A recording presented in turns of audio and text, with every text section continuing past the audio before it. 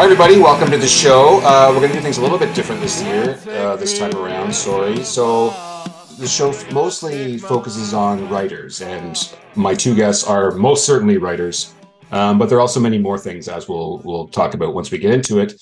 As you know, around these parts, we cover a lot of Star Wars, and as you also know, around these parts, the holiest of Star Wars days just passed last week, May 4th.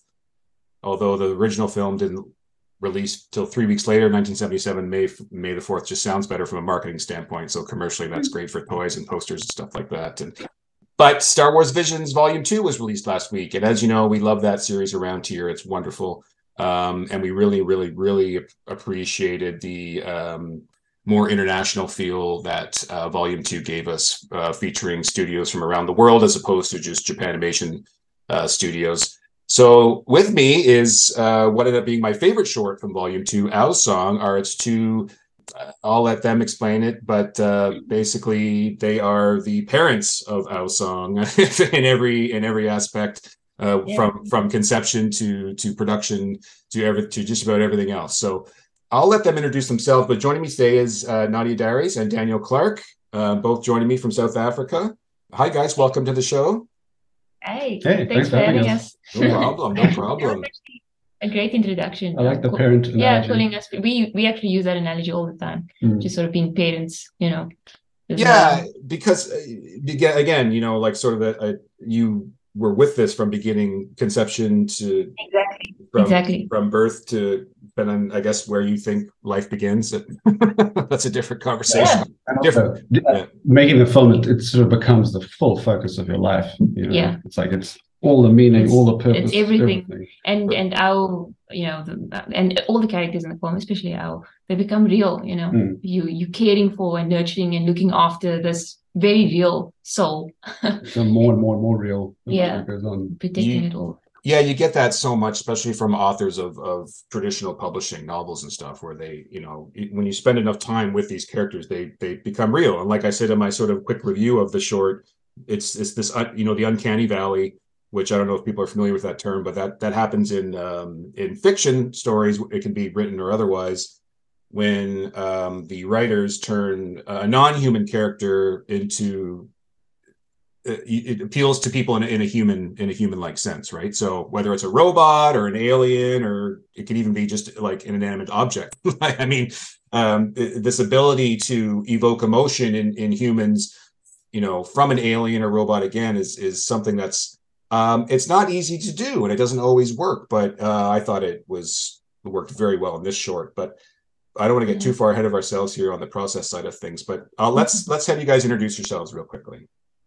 Okay. Well, I'm Nadia Darius, and I was co-director and writer on Ao's Song, and I'm Daniel Clark, and I was also yes. Also, we had a writer, Julia Smuts-Lowe, who worked with us at the beginning and helped us a lot with the script. Yeah, yeah, with the script. So I just want to give her a shout out in case anybody thinks we're the only writers. Yeah. Now, I don't know how big Triggerfish is from a company standpoint, how many people it employs. I think you said 70 or something, and like just physically how big the building is. But you've mentioned a few times on at Celebration and in another interview I read where you guys had never really met, or you'd met but didn't really know each other. We're not actually sort of permanently employed by Triggerfish. We're actually freelancers. Okay. So we got hired by or contracted by Triggerfish to direct this film. And I think we ever worked on the same? We worked on the same projects, but completely different departments. So we never really got to. Which project? I think Stickman and Revolting Rams. I didn't work on Revolting Rams. Yeah, well, we see. You both are credited on Stickman, so definitely that one. Yeah. You think you know better than we do. But that looks like it maybe, but I don't. But definitely Stickman, yeah. That's really cool and interesting and very important because you guys are so involved with this short on every aspect, on every level. I don't think I need to tell people how, you would have spent so much time together over the course of 2-3 years anyways. Yeah, I mean, Cheers. we're pretty tight now, you know, we're pretty tight. Yeah, now. that's kind of what I'm getting at. It's vitally, like, you know, you two getting along is vitally important in the success of this short. I mean, Trust. trust is huge in the situation, and I'm just curious, sort of, if you want to sort of share your first impressions of each other. You know, the first time you sat in a room and really discussed more. I mean, I don't mean personally. I mean more artistically, like creatively. Because talk about the first time you sat down with each other in a real sense to really sort of start to sort of map our song out. Well, I think actually more importantly was the first time we spoke. We didn't actually. So we met to talk about the possibility of working together on the film, but we didn't talk about the film at all. Really, we talked about life. We wanted to sort of feel each other out, you know, because if there's no chemistry, if we're not aligned in any way, then you know, what's the point of even going to the film? To be honest. And then we was at a coffee shop somewhere, and I think Nadia said a few times we were both probably like a little bit intimidated by each other. Yeah, I think. Definitely. But it was, I remember speaking for myself, a huge sense of excitement and relief after that conversation, because I very quickly felt like there was definitely some sort of kindred spirit when it came to, you know, creativity. And creativity, I think, is an expression of something probably even deeper, some sort of fundamental way of looking at things. Yeah, I think we were both very open to sort of talk about anything. Yeah. You know, and I think if you're going to be working together and telling a story together, you can't be scared. You know, you can't be too scared to talk about what you feel about things. You know, themes in life. You got to be willing to be open about that and not get, you know, you let your ego protect your ego too much. So I think we were both open enough to, and we both saw that. But I think to answer your question, I think Daniel is, you know, he's an amazing illustrator and painter and artist, and I mean, I always knew that about him. I saw him from a distance, and that's what I knew him for, you know, and how I had a lot of admiration for him, and also sort of the kind of respect that people had for him, and yeah. I think I was quite. There was something about him, a sort of freedom that he portrayed that I admired. But meeting him, you know, I don't know. That's the impression that I have. But once we started speaking, you know, we started feeling less like something that I saw over there, and more like a brother, you know, or a friend. Once you guys, yeah. Sorry, Daniel, your first impressions of Nadia. Yeah, I mean, I was just saying this was actually relatively similar. I think, I mean, I'm a bit older than Nadia and I've been in the industry more. So, you know, but I knew Nadia from people who knew Nadia, and everybody who spoke about Nadia spoke about her with a sense of respect, you know. So I had this sort of Nadia shaped picture from other people's opinions. But then, like, the same as Nadia, as soon as we started speaking, it was just, there was warmth and a person who was open and honest, and I knew I could just talk to this person. It's like when you imagine someone that you respect, or someone that people respect or whatever. It's like you imagine that person to have quite a thick skin. So like to consider collaborating with that person, it seems you know, something about it seems scary. It's like there's this thick skin. How am I going to get? Is there going to be room for me? You know, or like an ego or whatever. Yeah, exactly. How was the decision made to have directors and co-editors and co-writers and co-everything? How did that decision come about? And whose decision is that? I think, you know, I'm not sure. Did you know? I think what happened was there's a local friend of both of us who's a director also. His name is Daniel Snowden. And sort of an industry veteran. Yeah, he's like, he would be really good at producing if he was a producer. But I think the idea was to partner up an experienced person with somebody less experienced, you know. It's because Nadia's original, so the whole sort of backstory of this is Nadia's original pitch, which was about a little boy who sings, and there's a sort of a witch doctor in the village and a rock giant was the one that I heard.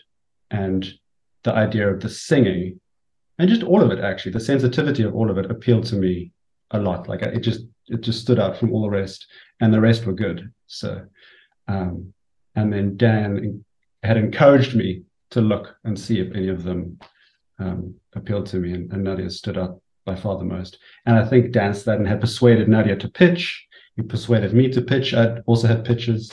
We should probably give you some context. So Lucasfilm contacted Triggerfish. Right, they wanted Triggerfish to make one of the Visions films, and then Triggerfish reached out to artists that they sort of trust and they've worked with before. You know, getting people to pitch ideas and whatever, and then we were included in that group of people. Both of us weren't actually going to pitch. I wasn't going to pitch. I didn't think I would even get in either, as well. You know, like I didn't think I'd get selected or whatever. And then, like you said, Daniel Snadden, he basically hassled us into pitching. So, I mean, I didn't know he was asking you too. You know, I didn't know you at that point.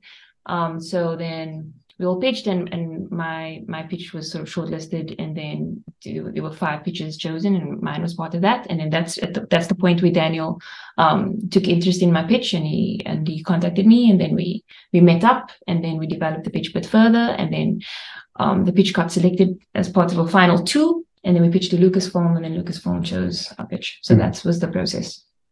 Had you guys co-directed, co-written anything before, or was it sort of more solo projects before? So for this scale, I had a film. I've done a graphic novel called Kariban. I had that in development with Sony, and I was co-directing with Daniel Snadden, but that was, you know, development. So you don't have a team yet or anything. So I'm not sure if that really qualifies as directing, but that's the closest I got. But no co anything. Yeah, no, this is both our first sort of. It's kind of crazy, right? But this is our first directing experience at this level. Like I directed a student short film, you know, and I've directed like jobs, you know, motion graphic videos for businesses and stuff like that. But, you know, this is something else. So I mean, you know, with the lineup of films and the directors and writers on all of those films, we know that we're in good company. And the fact that we get to have this experience as a sort of like almost a starting point in a way. Well, if you think about it, the Screech's Reach director is also his first time. Yeah, he's a producer. Yeah. So. True. Did you feel any which way about doing a co thing for the first time, and what was there anything from the experience of working with somebody so intimately that maybe surprised you or caught you off guard, or something that you found maybe sort of extremely pleasant, maybe something that you wouldn't have thought of before? Yeah, definitely. There's lots of things, to be honest. Lots of things. I think.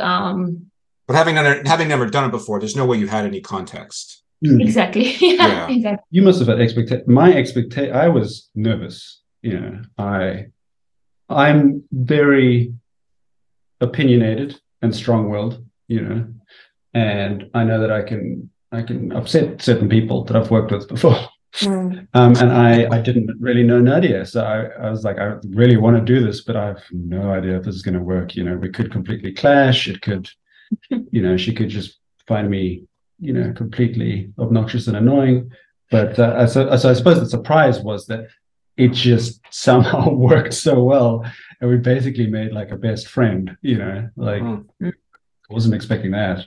Yeah, I mean, I came in with the same fear, but like the opposite. Like I knew that you would be, or not knew. I imagined that you would be confident and that you would have strong opinions. And my fear has always been, I've turned down opportunities in my life in the past, like filmmaking opportunities and singing music opportunities, because I felt like I thought I wasn't ready to protect the thing that would come from me, you know, protect the muse that would come through, so to say, or whatever, that I wouldn't have enough of a spine. So naturally coming into this, you know, I had a similar fear that I thought that I wouldn't ever you would be able to wouldn't be strong enough to hold my ground with Daniel. But I was surprised by myself. I think, you know, when you have enough pressure, there's no room for those kind of insecurities, you know. It's like when you really care about the thing that you're creating, like when you, it's like, I guess if you have a kid, you got to be a parent, like, you know, you can't play around, you can't mess around, like That's certain fine things for fall the kids. away. But I think because we were both so open to just talk about anything and like explore any topic and go deep and not be afraid to do that, not be afraid to get emotional, you know, in front of each other and all of those sorts of things. Like we very quickly sort of, you know, jumped over those challenges and got through it. Yeah. I think the project benefited from a female male partnership leading the show, like sort of having a play of masculine and feminine perspectives. I definitely think the project benefited from that. And in fact, moving forward, I'd like to work with that in that way again, because that was something that surprised me. I always thought I was a tomboy before this project, right? Growing up and all of that stuff. And this project made me realize that I'm such a woman, you know, and like actually working with a man and seeing how the way that he thinks, you know, and the way that he feeds back versus the way I think, the way I would feed back to creative or whatever, and how we sort of become to the same point but in different ways. Like, yeah, so that was very surprising to me to realize how feminine I was. So I'm glad I could help. So hold on. Are you saying that multiple voices makes things better? Imagine that. It can. Wow. Yeah. Obviously, I'm being a little flippant, but yeah, 100%, right? I mean, that's what's plagued writers' rooms for generations, is not allowing other voices into the room and pretending to know and understand either the female brain or the male brain or different cultures or all these different things, right? So to your point, Nadia, 100%, right? Totally agree, and I'm glad that was something that you experienced, and certainly in a positive way, because there are stories, you know, classically of you know, let's say women being brought into an only men's writers' room and it didn't go well, right? Because they were ignored or dismissed or whatever. They were only there to fill a quota, right? So it's wonderful to hear that went in a much more positive way, which is reflective of Dan, obviously, and the whole team for sure, right? And the reason why I can come out feeling very positive about it, or having sort of heightened confidence coming out of it, is because we would reach the same conclusions even though we thought about things differently. Yeah. And it's such a I wish we did a behind the scenes like documentary or something, like, you know, for first time directors or whatever. Like, it would have been so useful, because I think there are a lot of assumptions about, you know, exactly what you're talking about like women. Maybe I think the system was based on a sort of masculine way of thinking, like, you know, even the pipeline, the animation production pipeline, you know, it's the way it's structured is probably designed by men, I would imagine. I mean, I'm saying this systems are masculine, but to be in the system and I definitely function in a more feminine way than Daniel, because I wouldn't, you know, limit femininity or masculinity to sex. But like, we would reach the same conclusions even though we would come from different directions, and that was great. And we could protect things in different ways, you know. Yes. Yeah, because we had to fight for a lot on as well. Yeah. So we come from different cultures, you know. So different cultures, different experience levels, different ages, I assume, different, just like you said, you know, arrived, but then to fight and then realize you both arrived at the same point or the same conclusion must have been sort of like such a relief in a lot of ways too, right? Because even just practically, you're in production, time is money, right? Like, you can't waste time arguing about things that are never going to get changed. Or if you two are, that's why I was stressing earlier about your relationship is I can't understate it enough how fucking important it is. Like, if you two don't get along, then I mean, our song never gets made, right? Yeah, it doesn't. It just doesn't. So yeah, and if it does, it's not going to be any good, you know? Right? We didn't have the heart that it does. Nadia, any inhibitions you might have had going into this thing, I hope would have been quelled somewhat by the fact that it was your pitch that is the one that made it. And even though it changed, obviously, that must have felt pretty good. And Dan, tell me, what was it about her pitch that you you said that you were quite fond of the idea. Tell me maybe more specifically what about it that attracted you to it. Do you want to Go first. I think, you know, as an artist and having, or as artist or not artist, having that sense of imposter syndrome, it doesn't matter how far you go, it doesn't matter how many times you get selected, you'll always feel like an imposter. So I think having my pitch, you know, get selected, that does not quell or sort of, you know, kill the demon. It doesn't kill the demon of, you know, I don't deserve this, or this doesn't make sense, or whatever, you know. So I think that just answers the first part of your question. Yeah, for sure. Yeah. But again, it's like the opportunity, the opportunity to write a story in the Star Wars universe with the tools that you have in the Star Wars universe is just so incredible. It's bigger than your insecurities, you know. So for me, even though I would feel like an imposter, I could put that aside and just accept that if I get this responsibility, I'll absolutely take it because it's bigger than me, you know. Yeah. And you've earned it. Yeah, I mean, that's a hard thing to believe that you've earned it, but I mean, yeah. And you can just assume that you're always, I mean, I have the same feelings. Like I assume that I will always feel not good enough, not on the in group, not, you know, in some ways an imposter, in some ways somebody's going to knock on my door and tell me, oh, you got to get a real job. You know, it never goes away. It hasn't changed. Yeah. So, you gotta say, you just be grateful for the opportunities you have, and you try to give as much of yourself as earnestly as you can. You also have a rebellious spirit, which is great, and which won us many fights on production. Yeah, once I know what it needs to be, I'll fight to the death for it. You know? But what appealed to me about Nadia is, you know,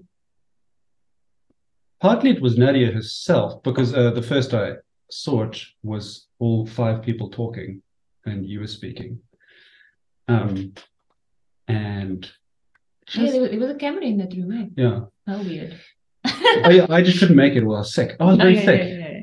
So I was just zooming. It was very awkward. But I remember just that the way Nadia spoke, the sort of language that she used, she never used any cliches.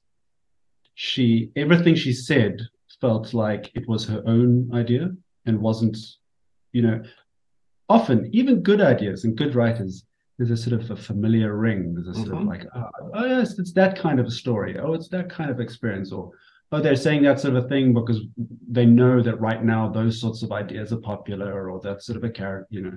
But there was just none of it. It just felt like, you know, even though we changed a lot of it, it's still just as much Nadia as it was at the beginning. But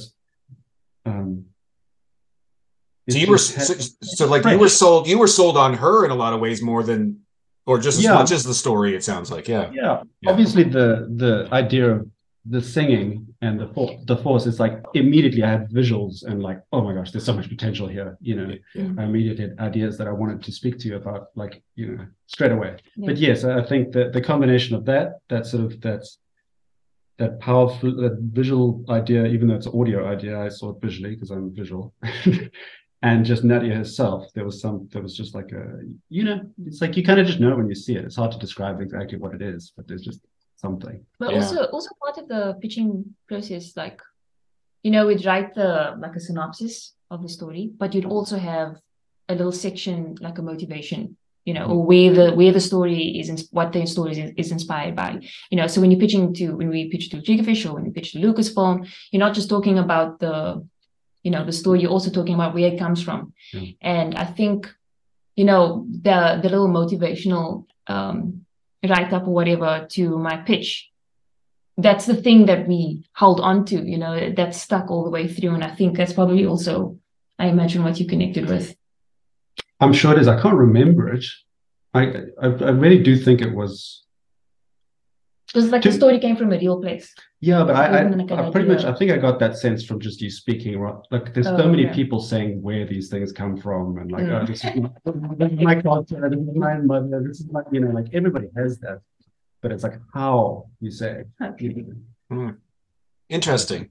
You know, your pitch eventually is the one that gets chosen, and Lucasfilm is happy with the idea. Talk about each of you sort of did you immediately go out and see Volume 1 of Visions, even though that was only Japan Animation Studios? But like, what was your history of Star Wars, and had you seen Volume 1 of Visions at that point, or did you go back and watch it, or did you just want to start from a totally blank canvas? I didn't know. I didn't know about Volumes 1. Okay. At that point. But I've seen all the films before that. I've seen all the films. I played the game, Battlefront. Battlefront. Love Battlefront. My favorite thing about Star Wars was always the soundscape. Mm. And just the soundscape, number one, and then the creatures and just how big it is and how like the variety of species and all of that stuff. That was what I loved about Star Wars. It wasn't really the specific stories, it wasn't like it was the world. That was what I was in love with Star Wars.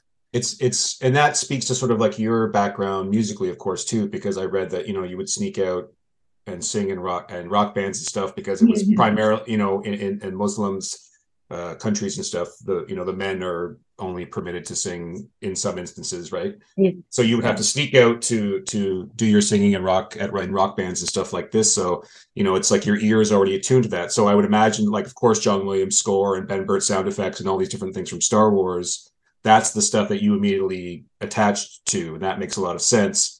Yeah, I guess, subconsciously, probably, right? But I mean, and I bet, yeah, and I'm sure Dan's answer would be on the more visual side, right? So we would lean into maybe some of the more sort of like ILM stuff, the visuals, the visual effects, and it's probably your fondness memories of Star Wars, right? Yeah. So I think I had actually seen Visions 1. I love anime, in general, so yeah. I checked it out. I think I probably rewatched it. Yeah, I'm sure I must have. Yeah. My history with I don't think either of us, we're both kind of hesitant to call ourselves fans, because I think that comes with some sort of responsibility. I think there are people who are very serious about being fans. We've seen real Star Wars fans. Yeah. You were at Celebration, so you've seen. Yeah. I don't think I want to like pretend to that title. Yeah. I mean, visually, it's a fantasy, which I'm not actually a big sci-fi fan, so it has. I think from one of the articles I said like the balance. There's just so many elements that feel like they're part of there's a medieval aspect to Star Wars. There's there's these sort of like Second World War era. Mobius, Jean Giraud, illustrator. The uniform design. There's just so much of that stuff. Samurai films, Kira Kurosawa. Yeah. Like so much of the stuff that I love was just in those films. But I do remember actually the music, because the first film I watched was Phantom Menace. I hadn't seen any of the other Star Wars films. And that's still my favorite film. I'm sorry, I apologize to real fans. But I'm that generation. I think it's often the film that you watch when you're 10, 11, 12, 13. That is the one that sticks with you the most. And that was the one I watched. And it was the choral music to the Darth Maul fight. I remember like trying to find that music and eventually finding, even making a little animation to it and stuff. I was obsessed with that piece of music. Like it made the hairs on the back of my neck stand up like every time I listened to it. I just want to stop right here and just say, if you consume Star Wars in any way whatsoever and enjoy it, you're a fan. So please. Okay. Trust me, I used to blog for a Star Wars website, and I've been with Star Wars my whole life, and I understand there's an extreme, faction of Star Wars fans that where it really does encompass their whole life. But please don't refer to yourself as not fans. If you consume it anyway and enjoy it, you're Star Wars fans. And I bet George Lucas would agree with me. Just be knighted. Yeah, no, but I mean, there's the worst part of any fandom is gatekeepers, right? They ruin every fandom, and so we just want to get rid of that type of stuff, right? Like, if you guys like Star Wars, you're Star Wars fans. Yeah, and I think part of the thing that I love about Star Wars is listening to George Lucas himself speak. Yeah, because when he speaks, he talks about I want to create something new.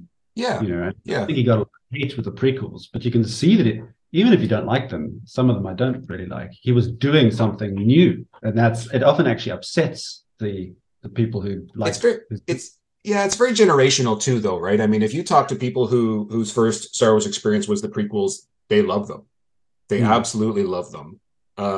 You know, there's some of the more original hardcore fans who, you know, who sort of shit on them, but we don't need to give them any attention. To me, ultimately, all Star Wars is good Star Wars. Of course, there's varying degrees of quality, but I mean, look how much content there is. I'm a huge anime fan. It's pretty much all I watch these days.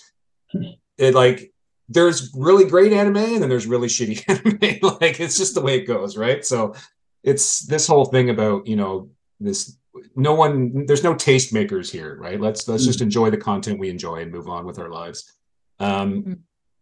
One of the things too I like that because you can have I don't think you can have good animation and a bad story be successful. I think you can have bad animation and a good story be successful, though. My point is, this thing, it's still a story-driven medium no matter what.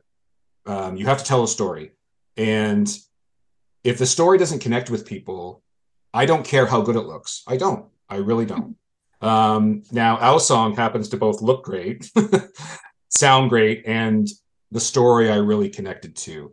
So let's talk about the story. Talk about how it went from, maybe you said it was a boy at one point, and then it switched to, it was still called, if he had a name or at all, but at some point we get to Ao, the girl Ao. Talk about sort of so you pick this is the pitch that's picked. You guys have decided you're the team. You are you're fond of each other. You're like, let's green light, let's go. Script. So originally it was a boy. I mean, to be honest, the original little story that I wrote, the thing that I was hooked on was, so I made it a boy because it was first a girl. Oh, okay. It was a girl. And then I kind of thought, how typical of me to choose a girl. And boy, were you right. And I was like, what? Yeah, you're such a girl. You're such a girl. Yeah. What about the boys, you know, who feel the same sort of sensitivity to be creative and sing? And I think there's I don't know, I just felt it for boys when I decided to go with a girl, you know. Yeah. And so I chose a boy. But I mean, it was about a boy at the time, a character who sings in private and experiences something, you know, unknown to him, which is, you know, he sort of has a certain experience of the Force without knowing about that stuff. And then, you know, a situation arises in which he feels that he could use that he could feel in his heart that the singing could do something, and he tests it out and he does it, and he sort of pushes it to its limits. So that was the core, basically, of the pitch, which you know, is obviously very much inspired by my own personal experiences. Yeah. I think.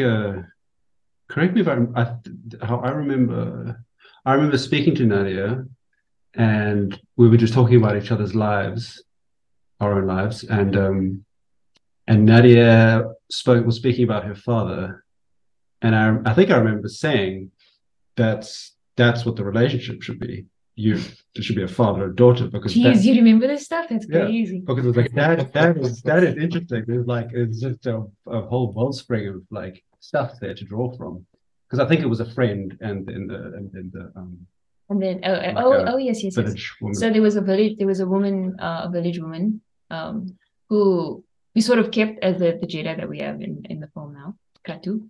So there was this village woman, and she, you know, everyone would go to her when they're sort of troubles or whatever, and she was actually family with this boy, but nobody knew about it. They didn't really look similar. You know, he was sort of like a bit of an outsider, but he was actually family with this woman in the village that is well respected and sort of solves everyone's problems. And that I relate to. Yeah, that was sort of inspired. So I mean, do we really need to get into sort of South African politics? but chronologically, I suppose. Yeah. Once we'd got the sort of green light to go ahead, they paired us up with a writer, Julia Smith-Lowe. Nadia and I just tried to spend as much time together as possible. We just talked. Yeah. Obviously, we tried to spend time with the writer too, and it was a very collaborative process. I think, neither of us. I've had some practice with writing, for developing my film and stuff, but I'm not a writer, and Nadia's not a writer, so we're aware of the rules. I've read Save the Cat, but both of us wanted to try avoid them as much as we could without, we both have respect for that sort of thing, but we also are aware that you can fall into a trap of finding security in structure, thinking that you're telling a good story because you're hitting the right beats, and Julia, the writer, was very good at sort of acting as a counterpoint to us. She would challenge our, flights of fancy, our sort of, structureless, feeling-driven writing, and it was very useful, especially at the beginning. And then after a while, we kind of just developed a way of working together. We knew what we wanted the story. We'd figured out the tone of the story, and that we didn't really want to write it. So it was boarding, chucking it into the edits, having a look, boarding. So we just sit there back and forth, sort of building it for ourselves, just from conversations. It just didn't feel like, I can draw fast. So we might as well just, why are we spending more time on the script? Let's just get to it. Yeah. The ending is that perfect combination of sort of heartfelt and like sad and happy, right? Sad because you're breaking up, but this beautiful loving relationship between father and daughter, and hopeful because you're breaking up this beautiful relationship between father and daughter. So she's out going off into the universe now to fulfill her potential and go on some adventures, and the father is being left behind on his own, but of course is quite supportive of the idea. It's very emotional. It's an extremely emotional ending, and I'm wondering, was that the idea? I have to think that the idea of her going off was probably in there early on, but how did you guys handle? And then you said there was another person helping up the writing too. How did you handle the emotion of that scene? How early did we actually know about her leaving? I think we kind of went back and forth, right? But yeah, we did go back and forth. So I mean, look, it's bittersweet, but I think the relationship was warm, but ultimately Al was always sort of living in her father's world, Yeah. Like they lived in their world together. I mean, which is what happened as a parent. You're supposed to set the rules and you set a safe box, a safe construct for your sort of child to exist in, right? And you kind of, I mean, I'm saying this, I'm not a parent, so but I've got many siblings. And I'm not a parent either, but you don't need a parent to understand the responsibility of a parent is to keep your child safe and alive, right? Like that's exactly. Yeah. And you kind of imagine that would, that's always going to be the case, Yeah. But that the child might have a different shaped box and might not be the same, or just a different shape to your shape. So I think that a lot of the warmth that we experience in the relationship is almost centered around the fact that he's able to let her go. It's like he's actually saying, I understand that you might have a different shaped box than mine, and I'm able to love you whilst accepting that and whilst allowing you to discover that box for yourself. I think that's where the warmth comes from. Yeah. I think it's not the idea of a child being different and a parent having sort of ideas that are perhaps a bit outdated, or they don't see who they don't agree with whatever interest the child has, is not a new idea. It's been done a lot, especially in animation. Well, I think what we wanted to do was approach it with more truth. And if we'd done it the usual way, she would have been like, "Oh, you don't get me," and he would have been like, it's the sort of dynamic you see play out over and over and over again. But it's not that simple in life normally. You can have warmth and closeness and the sort of sorrow of non-understanding or sort of some sort of generational schism or something. It's pretty complex. And for you to for the ending to feel like anything, you kind of have to feel like she's losing something, like she's going to miss there was good stuff, there always is good stuff, unless it's a terribly dysfunctional, which wasn't what we were talking about. We were drawing from our own experiences, and we love parents and stuff, but there's, Well, wanting the best for your child doesn't always translate into wanting the best for your child, right? Because exactly. So and it happens every fall if you're privileged enough to have a child that goes to school, away to school, or even if you're saying if your kid is moving away to work or a different, it's always a difficult proposition for a parent, of course. To your point, Nadia, they're always going to be your little baby, of course, right? But having an understanding about and misunderstanding of what's out there in this big scary universe is like that's a big hill for a parent to climb over, isn't it? Because at the same time, especially a gifted child who clearly has something that needs to be shared, with the universe, right? But that conflict within a parent, knowing you have a special child that should be ready to bloom, but at the same time, I got to keep her close and safe and warm and fed and all these other things. I mean, that, and of course, and culturally it's different, right? In the West, we tend to like send our kids away easy. We put our parents into homes as soon as we can, so we don't have to ever talk to them again. It's culturally, it's different. So I would, sorry, go ahead. Yeah. No, Sam, finish your. Yeah. So no, that's kind of it, right? So that's I think I understand enough about that to understand how important that moment is, and as there's bravery in both parts. For her, obviously, it must have been just frightening, exciting, but frightening to get on that ship, and for him, so frightening because now he's alone. I mean, of course, he's got his people and his village, and of course, but he's alone, right? That's the single parent thing too, right? Like that's got to be such a scary proposition.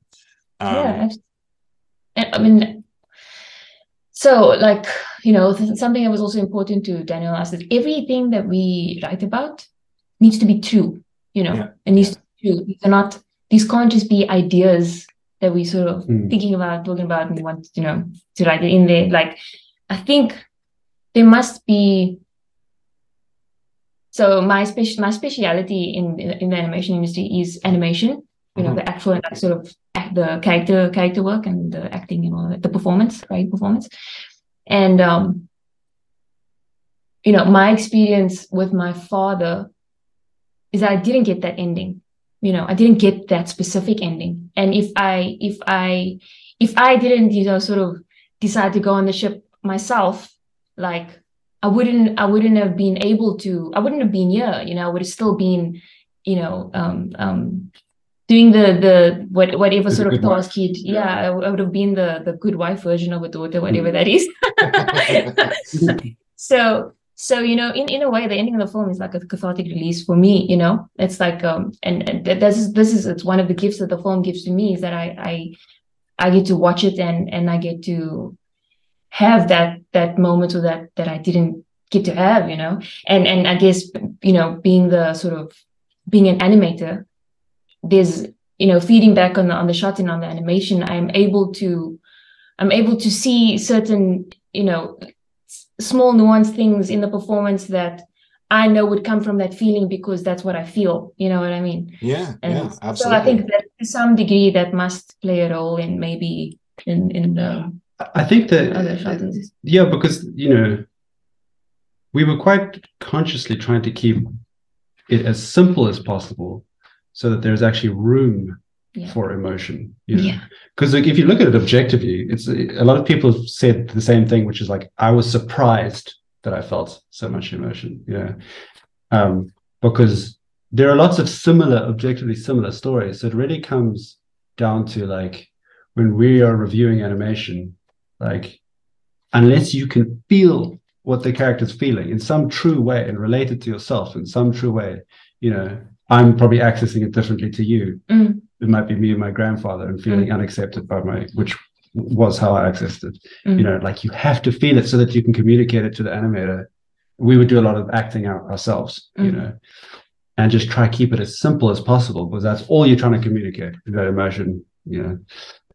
Yeah, I mean, it's a wonderful combination of sort of not only subjective truths, as in Nadia felt some of her own life maybe come about, but they're also universal truths, right? I think most people can understand longing and loss and fear, and that's, again, Star Wars is great at sort of mapping out these sort of existential general ideas of how the universe works from an emotional standpoint, and these are grand things for sure. But to your point, Dan, none of it matters if I don't give a shit about Al. Like, if I don't care at all about her, okay, great, go have fun. You left your dad behind. Good for you. Yeah, like, it's, that doesn't matter, right? So that's what I'm saying. The effectiveness of the writing of this short that you guys did, I thought, was so profound, because in a very short period of time, with an extremely low dialogue, I was in. Like, I'm like, I'm like, okay, let's go, right?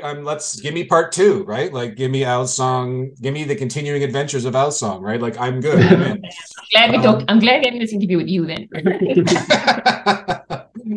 I wanted to do this really quickly, and I don't know if it's a thing. It seems like an obvious thing to me, but the idea of conflict diamonds, blood diamonds, is that okay? Because I haven't seen anybody really talking about it, and I wasn't sure if it was if I was just like, I don't feel like I was reading too much into it. It seemed really obvious to me, but so I don't know if anyone listening knows what I'm talking about when I say conflict diamonds or blood diamonds. And it's not just South Africa; they come from other parts of the world too. But basically, these are diamonds that are mined using methods usually involving some type of child or slave labor, and are usually mined in horrific and nefarious conditions. And these diamonds go all over the world, and a lot of people listening are probably wearing them right now and they don't even realize it. So talk about it sounds like that was the point. So maybe talk a little bit about sort of what was your intention with that. So like I said when we were at Star Wars Celebrations, you kind of discover the meaning as you discover the story. So it wasn't like we were thinking blood diamonds and then how do we make a metaphor for that in Star Wars. Right. It actually, the idea of the bled Kyber came first, and then it was like, that's obviously the right idea for blood diamonds, but also just the issues of land and colonialism and a poisoning and a healing, and it all sort of it's like we've been asked a couple of times, like, how did we introduce Africa or Africanism or whatever into the short?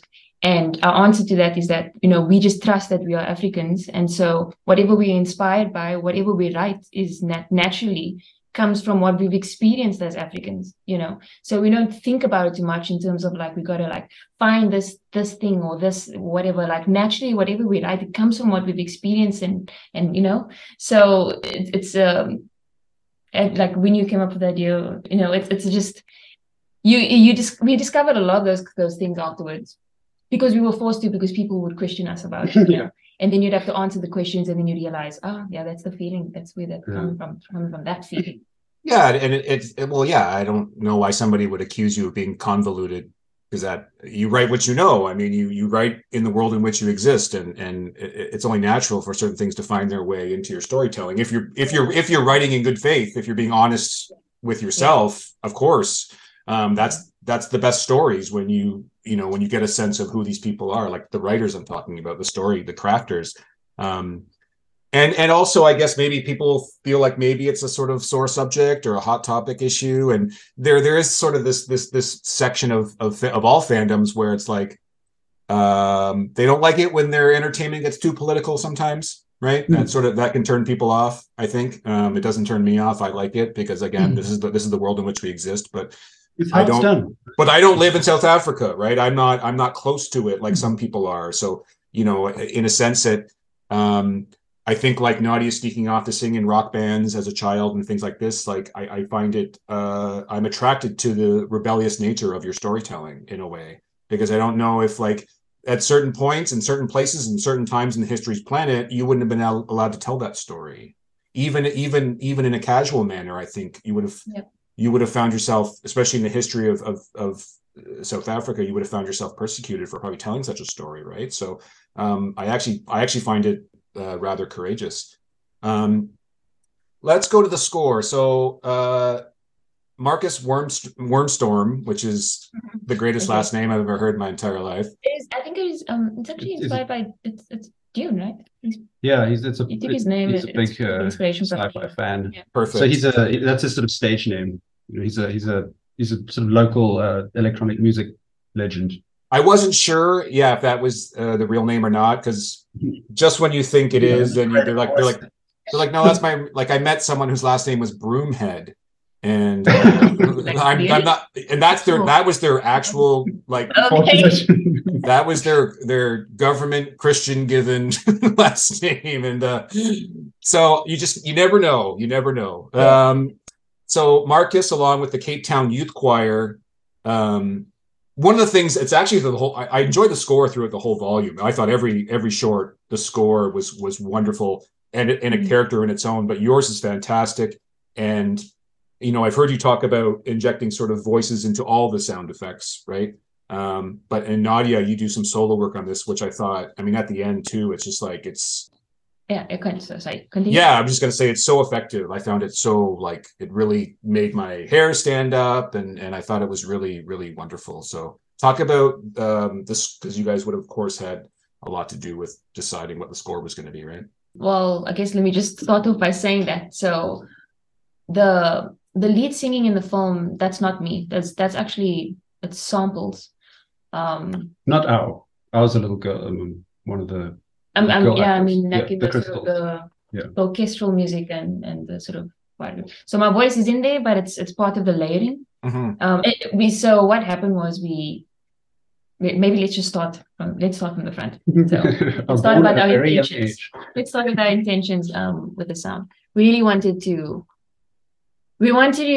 create a soundscape that felt like what you would feel if you were playing outside with your toys, and you had some plushies, and you had like a walker toy, and you're like, you're outside, and you're playing in a rock, and that's the feeling we wanted the sound to have, so our touch points we had obviously for the score, and then for like this actual sort of in world music, like the singing and the crystals and stuff. There was an artist called Mort Garson. He's from the 60s, 70s, an OG sort of synth guy. And then obviously, like, I don't know if you've seen Future Boy Conan, the Miyazaki series from the 70s. No, I haven't seen that. And, it's great. Yeah. And Nausicaa, some of that early like electronic synth, it has a sort of, even though it's digital, it has a sort of organic analog feel to it. The notes are imperfect. There's just something very nostalgic about it. And then for the crystals, we really like the sound of the of Bulgarian choir music, these sort of female choirs. Nadia, when I pitched it to Nadia really responded, because it has she grew up in a Muslim background, listening to the call to prayer every Friday. And there's a lot of musical overlap between Bulgarian, because it's quite East Europe, but it's women, which is obviously in Islam, the women don't sing, the men sing, Yeah, I mean, the women the men sort of take the lead with the singing. To me, it felt like that would be the female. No. If they took the lead. Yeah, it almost felt like that would be the female version of the feeling that you get when you sing like the Islamic songs and the Islamic prayers and all of that. So I was very excited when I heard that. Yeah, it's like a tonal ambiguity to it. You can't. It kind of, it like the film is bittersweet in some way, and we didn't want the crystals. What we really didn't want was the crystals, the red crystals, even though they've been poisoned, to just come across as sinister and scary, and just one thing. We wanted them to be complex. Yeah, exactly, because they still have their true nature inside. It's also not their fault. Yeah, exactly. So that was our touch points, and then.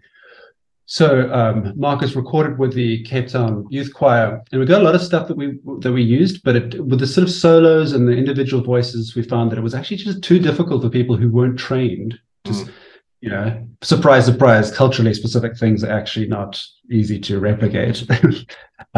So he found some amazing samples from a Bulgarian singer that we layered in, and it really helped sort of give that feeling. Yeah, we layered that in with with the stuff. So I recorded some I was a soloist, but I recorded like lots of weird different stuff, so you'll not necessarily just the singing. And I think in the behind the scenes video, there's a shot of me singing, and what I was singing in that shot was part of a pass that we did where there was a lot of that. But then we decided to make a change. Kind of pull that back. Pull that back. Yeah. Okay. But yeah, I mean, Nadia's voice, my voice is in some of the machinery and like some of the destruction. If you listen carefully, when they're ziplining out, you'll hear like me just making sounds into the mic, and when the voice calls to her, you'll hear like and stuff and whispers in the cave. That's Nadia. So we really just wanted to get human voices, and we were the closest humans at hand a lot of the time. We gave Marcus basically a ton of samples to work with. Au's song state is such a beautiful, ethereal, those scenes, especially like the main one where we really see like her veil come out and start to sort of like envelop the poison, that's fighting back, right? The two are fighting against each other, aren't they? And her veil, of course, wins in the end, but just I thought where like all the elements really came together really well. That's so good. Shout out to Danae, little girl who sang. She's great. That was interesting too. That we're not gonna have time to talk about but you did cast two actors, right? One for the just dialogue and one for the singing part, which was really I thought that was such a cool idea, and it worked so well. Visually, of course, like you've got I just wrote a couple names down, but I know animation is the list of people that contribute is so long. But art director Philip Rios and lighting supervisor Andrew Wilkins. I thought the lighting in this thing was phenomenal. Talk about the decision to use sort of like felt animation, and I think Ao Song has the best opening shot of the whole season of Volume 2. I thought the opening shot is incredible. It gets you right away. So talk about the sort of the felt decision, and then just overall, sort of your idea visually for what you wanted to get from this. The felt really sort of speaks to the idea that Nadia was just talking about of playing. It's almost, it is quite a childhood texture. I feel like I was encountered a lot more felt as a child than I do as an adult.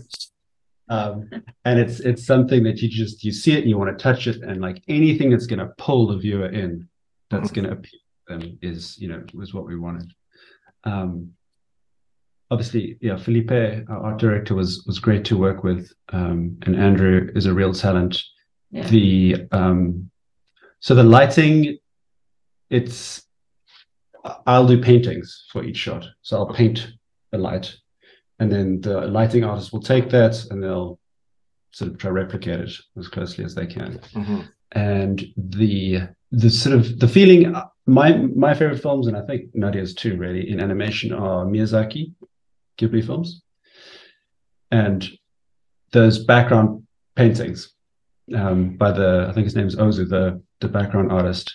Those for me are just the most visually, there's something about them, even though I didn't watch them as a child, I feel like I did. There's a nostalgia in them, and the intention, for me at least, was to sort of evoke that same feeling in the backgrounds and the world, a world that you just you want to be in the world, you don't want to have the problem. I think I heard somebody say that. That's a good, like, good production design. That just pulls you in. That you want to go visit. That just feels like it's childhood summer. Obviously we were inspired by the, we live right at the base of a mountain. We're inspired by the local rocks and vegetation, and we get as much of that familiarity because it means something to us. So and I think that's why you could paint what you painted, and why the artist could execute it is because we were basing the world on the place that we come from. Yeah. So it looks like what it feels like to be on that specific mountain range that we base the world on. Okay. Yeah, I hate thinking practically when it comes to anything in animation. So like, it's like, what does it feel like? Exactly. If I'm painting any color key, I have to feel the shot when I'm painting it, and it works. If it feel it will come through, and other people will feel it too. And we both share that value as well. So to any part of the pipeline of the animation, conundrum. Yeah, it's like the most important thing to us was, and I think our technical artists really, we apologize, but we, continuity, as long as like the shots just about feel like they follow, that's fine. But the most important thing is that the feeling is right. It's like, it's so easy to get lost in making sure that everything is just technically sound. It's like the sun was over here in that shot, and you got to make sure that it all that wasn't that important to us. But fortunately, with your skill and your maturity at what you do, those sort of things sort of come naturally to you. So you could paint the feeling without having to be bogged by the technical stuff, because you just you think that way naturally when you paint. So I've been doing it for a while. And also we did a lot of cheat sort of stuff, like a lot of, so I don't know if you know about the process of animation in any sort of detail, but so when I boarded it, I was specifically thinking, I was using once again Miyazaki's films as a reference for camera and how little he actually moves the camera. A lot of sort of, there's a lot of criticism of young filmmakers. They don't move the camera enough. It's all locked off. So it was a scary move to not move the camera much, to let the action in the shot do the work, to still have the sense of movement, kineticism, with a still camera. I actually think that so I also always had a love for just having like just still cameras, and I think that was one of the big points that we aligned with initially when we started talking. We both love just like not letting the camera or the character performance, not letting any of that like force something on you, just like keeping things as still as possible, so that it also helps because then when you do move the camera, which we do a few times, it feels like something because there's contrast, but what I was saying was so we'd have, like, if you track in or pan or anything like that, you can just overscan the render. You're not actually having to render each frame. So what we'd do is they'd light it. Once we'd approve lighting, they'd send it to me and I could paint on top of the render and then send it back to comp. Then they put the characters on. So we could get a much higher much higher production value looking film. Like if there's no grass in the background, or there's no, the windows aren't, shaders on the windows are looking terrible, or anything too close to cameras and holding up, I could just paint on top of it.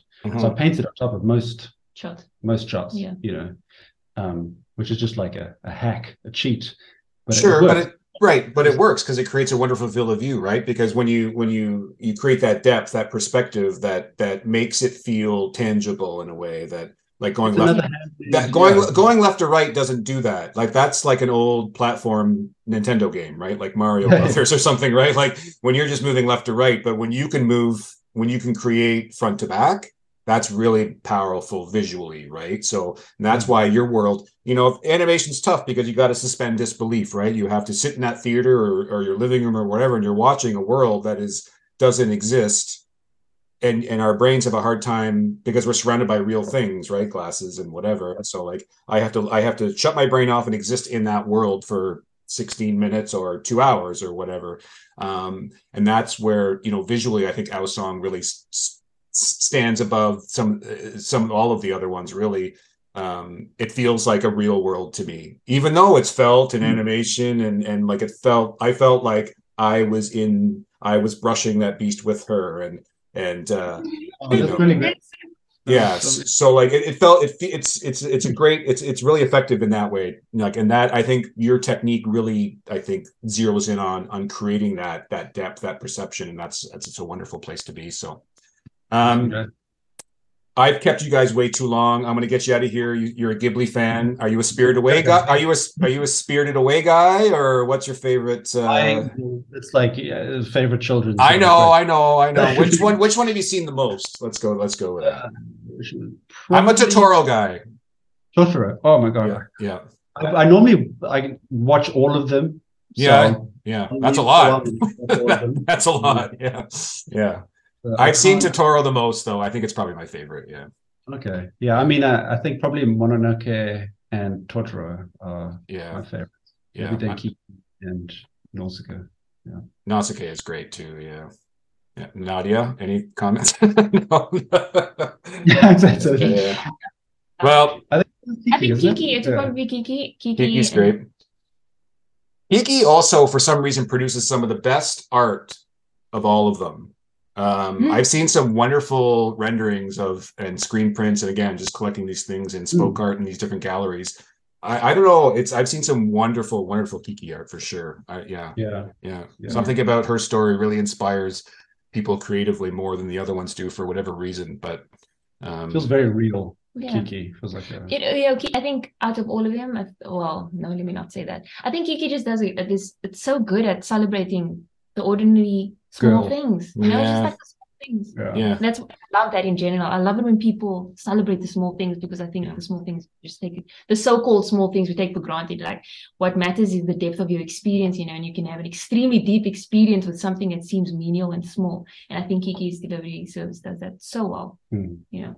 It's the space between, right? Yeah. The space between. Yeah. But I love Nausicaa and I love Spirited Away. So, and what the stories I usually write are quite big, but like I love that value, just celebrating the small things. It is amazing. The library is insane, because you're right. It's difficult to pick one above the rest. But as far as just Toro, I did just seeing Toro the most. Maybe that's why I think it's my favorite. But I think that's a great spot to end on. Ao Song might, it's of course feels like a different world, but this idea of, I mean, that's the hero's journey, right? I mean, it's Luke Skywalker daring to go out there and for whatever reason, and leaving the safe world behind, or somewhat safe world behind, and that's Al getting on that ship and going off, and that's the hero's journey, right? And that's the impetus for what Star Wars is. It's of course influenced. George said it's influenced by so many different things, Dan, like you were saying earlier. Like, you see so many different things in Star Wars, right? Different genres and inspirations, but ultimately it's about adventure. It's about young people daring the universe to take me on, right? Like, here's me. Right, this is me, universe. Accept me as I am, and I'm going to go make big, wonderful things. And I think that was like the biggest thing I took from Ao Song, was like, here's this quiet, maybe diminutive little person who is capable of enormous things. And I thought that was Force user in the whole galaxy, apparently. Wait, hey, part 2 will be like when she finds out that like it's very commonplace. Yeah, everyone can do it. I think one thing Star Wars does well is like the hardest thing in life is to make a choice. It's the hardest thing. Yeah. Especially when you've got choices to make. Like, it's hard. Anyways, can't go there. It's even harder. You don't have choices to make. No, actually, I disagree. But anyways, like I think what Star Wars does so well is that you have these different characters from all over the galaxy making choices, but somehow their choices are connected, right? And it's like there's some sort of strange magic to that. The fact that, we're all making these choices, but our choices affect each other, and it affects the grand scheme of things. And I think Star Wars is just portray that so beautifully and more successfully than when I've seen anyone attempt that anywhere else. And I think the fact that the Star Wars universe already has the gravity of that portrayal, that successful portrayal, like that is I think that is how we were able to maybe like do what stream. Like you can just exactly, you know, you just feed into that maturity, and it's a mythology. I think that's people don't realize that it's a mythology, and even though like the writing could be clunky and if you could criticize it with a modern lens, but that's not actually what he was trying to do. You know, if you look at mythology, often it can seem sort of like stiff and strange, but there's something. It's exactly something that feels real. Archetypal decisions. Yeah. It's not sexy. It can be boring sometimes too, right? Like that's the homework side of Star Wars, right? You're like, oh, you know, it's like, okay, I got some books to read, but I'm with you. I think that's the good stuff. I mean, that's the universal truths that we talked about earlier, right? Yeah. So if you're starting, if that's your starting point, I think you're in good shape. So I'm very happy Lucasfilm reached out to Triggerfish. I absolutely loved Ao Song, and I love that you guys took some time to talk to me today. So thank you both very much.